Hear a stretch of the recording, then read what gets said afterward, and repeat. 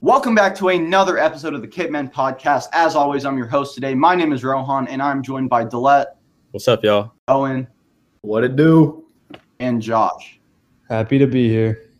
In this special From the Sideline, we are joined by Omer Reshid. Omar, why don't you go ahead and introduce yourself? Yeah, thank you guys for having me. My name is Omer Reshid. I'm the former member of the Baltimore County Board of Education. Currently, I work at a real estate company called One Street, and I'm just happy to be here, guys. No, we're happy to have you. Happy to have you. You said you worked for the Baltimore County government, and specifically you were telling us off camera that you investigated policing policies and practices. What did you find in those? Yeah, I worked on the Baltimore County Equitable Policing Work Group, and basically I was there as a representative for Black youth and made sure that the voices of Black youth was on the table and was heard with the decisions being made. As we know, like most of the targets of police are African Americans, and I was just there to ensure that we had a say in the policies that were being made and the steps cops were taking to ensure that we weren't being targeted just for the color of our skin.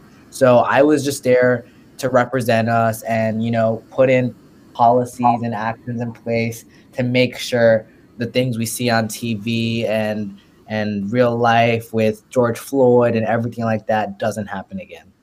All right. So I was wondering, what was like your inspiration for kind of getting involved with that community and like getting onto the Board of Education? How did that kind of work? Yeah, so it was actually a funny story. So I'm actually from Ethiopia, and I only moved here 3 years ago. So I moved here with my dad 3 years ago, my sophomore year of high school, I think. Yeah, sophomore year. And I was just, my dad's big on education. He was from Ethiopia. He's a doctor. He used education, get him out of the gutter and made it all the way out here to Baltimore County, Pikesville, a very nice neighborhood. And education has been a big part of my family and, making it out. So I really focused on education. And at some point in my school, I was probably the only African-American in my AP classes. And that felt weird to me. I felt like I didn't belong, and I felt like a lot of other kids felt the same way. So I decided to do something about it, and my principal out of nowhere at a similar time asked me if I was interested in a position on the Board of Ed. Every school gets to nominate one. So we have 115,000 kids in Baltimore County, over 30 plus schools. So every school nominates a student to run for the position. Somehow I made it to the two finalists, and once I made it to the two finalists, that's when I took it extremely seriously. Ran a pretty good campaign, had a big support group, ended up winning that, and that's when I started my journey on the Board of Ed and ensuring that it was an equitable school system and that everyone was being treated the same no matter their socioeconomic background or skin color. So that's where that kind of started, and I guess the activism work just kind of took part on its own. I guess once you're in a leadership position, you just have to immerse yourself in other roles too. When the George Floyd incident happened, we had to step up as a youth in our community. There isn't a huge African American population in Baltimore County, Pikesville specifically. So just had to step up. I was already seen as a leader by a lot of the students, so just had to step up and do the work. That's awesome. Awesome. I mean, it's almost like a movie. So staying on that same topic of you in the Baltimore County, what's your favorite or most memorable experience you've gotten from your role?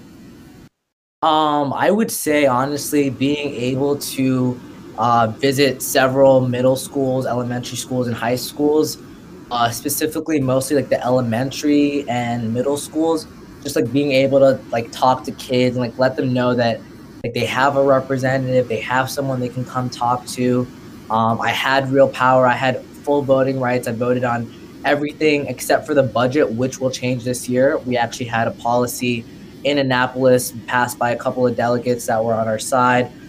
We testified against it, and now we have a full voting member coming soon, which is a huge deal. So just being able to show the kids that they could step up into a role like this, that no matter where they're from, whether they're an immigrant like me, whether they're African American, whatever it is, if they put in the work, that they can make it to places like that. and just being able to talk to them and like be an inspiration to them was just probably 100% the best part of the job. That's awesome. That's really sick.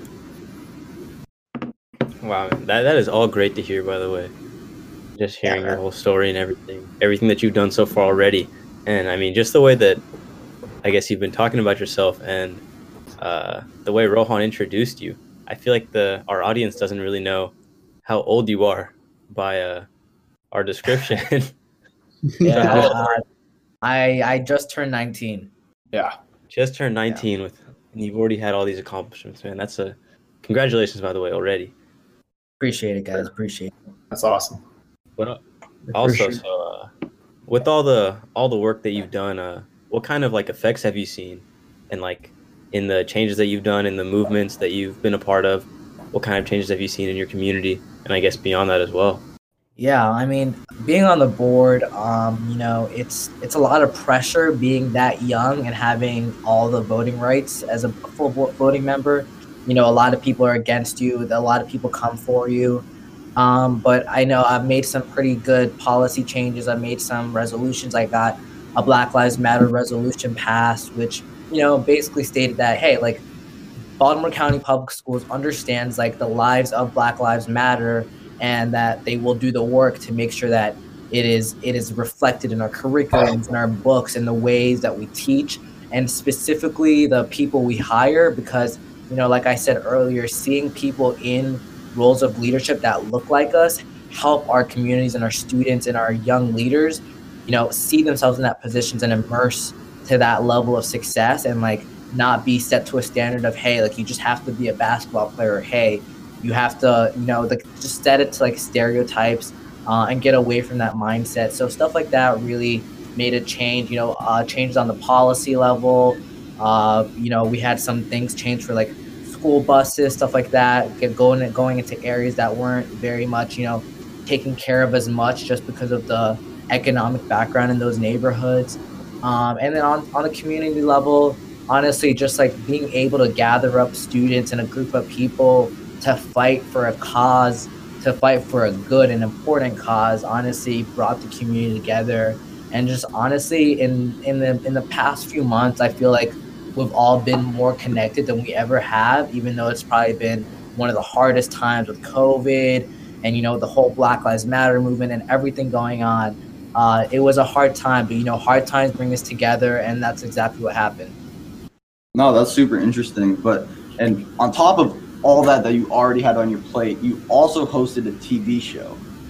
Tell us a little bit about that. What was that? Yeah, so I had a little thing called, it was Open Mic with Omer, and it was a TV show to kind of just like have myself out there more, let all the 115,000 kids know that who I was, who Omar was, and that I was there for them. It was a chance for them to invite me to the different programs they did, whether it was sports, clubs, whatever it was a chance for them to feature all the great work that they do. And it was just a chance for me to engage with my community and like actually be there present for them as a leader and like have their voices heard to a wider audience, you know. And it was a great show. Hopefully we continue it soon. I plan on bringing it back, but with a different twist, maybe add a little college life to it, add a little DC life to it. But yeah, it was a good show. What was your favorite memory? Favorite memory? I would say I had 4 of my really close boys on one of our episodes where we sat at a round table. You know, it was like a little discussion type of episode, and it was just hilarious. Like, it was just like having like my homeboys just like talking about serious conversations while having fun at the same time. Kind of just like this podcast, which I gotta say, like, big shout out to you guys. This is amazing. Once Rohan introduced me to it, I've been on it. I've been listening to every episode you guys have been putting out. I've been on your TikToks. You guys are just amazing doing this right now, especially during college. And I know you guys are all separated now, but great work, guys. But yeah, that was probably the best experience for me, just having my boys on the show, just having to have a good conversation while being productive. So I'm a little curious on the show still. So is it like a YouTube show or like a public broadcasting on TV, or like where was it? Yeah, so it was so we had so Baltimore County Public Schools, we are the 25th largest school district. So we had our own TV show / channel. It was called BCPS TV. So it was on there. I'm pretty sure we put it up on YouTube too, but my main source of viewers was off of Instagram. I'd post all the episodes. It wasn't long. It was like 3 to 4 minute episodes. And then we had another show. It was called Chat Cafe, which was longer, more serious topics where we'd set a round table, and it would be like 20 to 30 minute long episodes where we actually had like real conversations about real life scenarios. Back to like all the Black Lives Matter stuff. So you've been really involved in it so far in your life, and I'm assuming, correct me if I'm wrong, that you're going to continue to be involved with it. Like, where do you see yourself with that level of involvement, and like, what do you plan to do for the future? Yeah, honestly, I don't think anyone ever wants to willingly be like, a part of this. I don't think we should even ever have this problem. You would think this would, be gone by now. You'd think racism and all this and like police brutality would be like a story of like, oh, back in the day. But no, it's still relevant today. It's still happening every day. And I guess as long as it's happening, as long as our community needs me, as long as, there's work to be put in, I see myself being a part of the movement. Like the movement is more than just, being Black and like standing up for yourself. It's about, setting a standard and setting an example of like, you got to stand up for what's right. You got to stand up for your people. And, we got to all be here for each other, whether it's Rohan stepping up for me, whether it's one of you boys. It doesn't matter what your race is. It doesn't matter where you're from. Like, we're all one. We all got to be treated the same. And it's just about stepping up. So as long as we're needed to be stepping up, as long as we need to step up, I'm going to be there to step up. Again, man, that's all still so great to hear. And the more that we talk about you, the more that I'm impressed by everything that you've done and what you're doing. It's hard to believe you're our age. It's incredible. Appreciate you guys, man. I really appreciate it. So did you ever feel like you got into things too quickly, or with Black Lives Matter, or representing Baltimore County, since you moved from Ethiopia for 3 years ago as of now, right? Yeah. So you're a freshman in college. So was it weird getting right into the swing of things? And how did you feel representing Baltimore when you didn't necessarily grow up and live in the area for the past 18 years of your childhood? Yeah, no, definitely. It was definitely a very challenging, scary, but rewarding experience. I feel like Baltimore County is my home. Like everyone, the moment I walked in there, I felt accepted. A lot of my friends, teachers, family, everything. Like Baltimore County itself as a county and like Baltimore County public schools as a system just felt like home, took me in, which is one of the reasons why I got on the board. I felt like it was a good way to give back as well to the school system that did so much for me and turned me into who I am today. Like before, if you met me in Ethiopia, I was a shy little kid who barely spoke up in classes. Like you would have to force me to raise my hand. But now, I'm open. I'm speaking in front of thousands of people all the time. It's nothing to me. So I give credit to Baltimore County and Baltimore County Public Schools for doing that. But yeah, obviously not living here my whole life, I feel like I definitely have the knowledge of what it's like to live there and experience the things I have. 2-3 years, it was a long time, a decent amount of time to really feel at home and feel the environment around me. But I guess having that different perspective of living in a different country with different standards and different ways of living and the different norms kind of gave me an up on being able to transition into this new lifestyle and being able to represent people of different backgrounds, because I know how it's not going to be the same if you're from here or if you're from there. So it's kind of being able to bring everyone together. I feel like it gave me that touch and that little feel of knowing that we're all different but we're all the same. So I was going to change the topic a little bit. So Roland sent us your resume, and so I saw some things you had on climate change activism, and so I was wanting to hear your thoughts on that. Yeah, so I working on the Baltimore County Board of Education. It's more than just working with curriculum, policies, agenda, stuff like that. It's whatever would benefit students and benefit our community. And a big part of that, obviously, as we know, is climate change. And working closely with the Baltimore County executive, Johnny, never say his name right, Johnny O. Shefsky. He was a big part of, making Baltimore County go greener and having a better environment for the youth and like for his kids. He has a very young child, and like setting up the future for her and for everyone else in Baltimore County.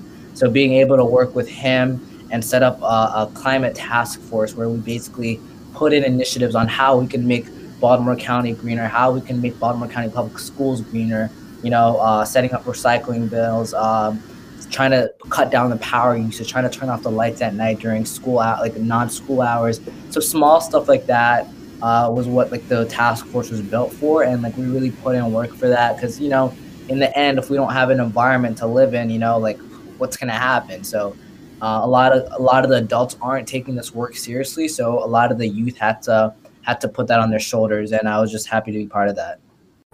Oh, for sure, and especially it's a lot of small things make up a big change, so it definitely helps. So have you attended a lot of rallies, a lot of protests for these organizations you're a part of?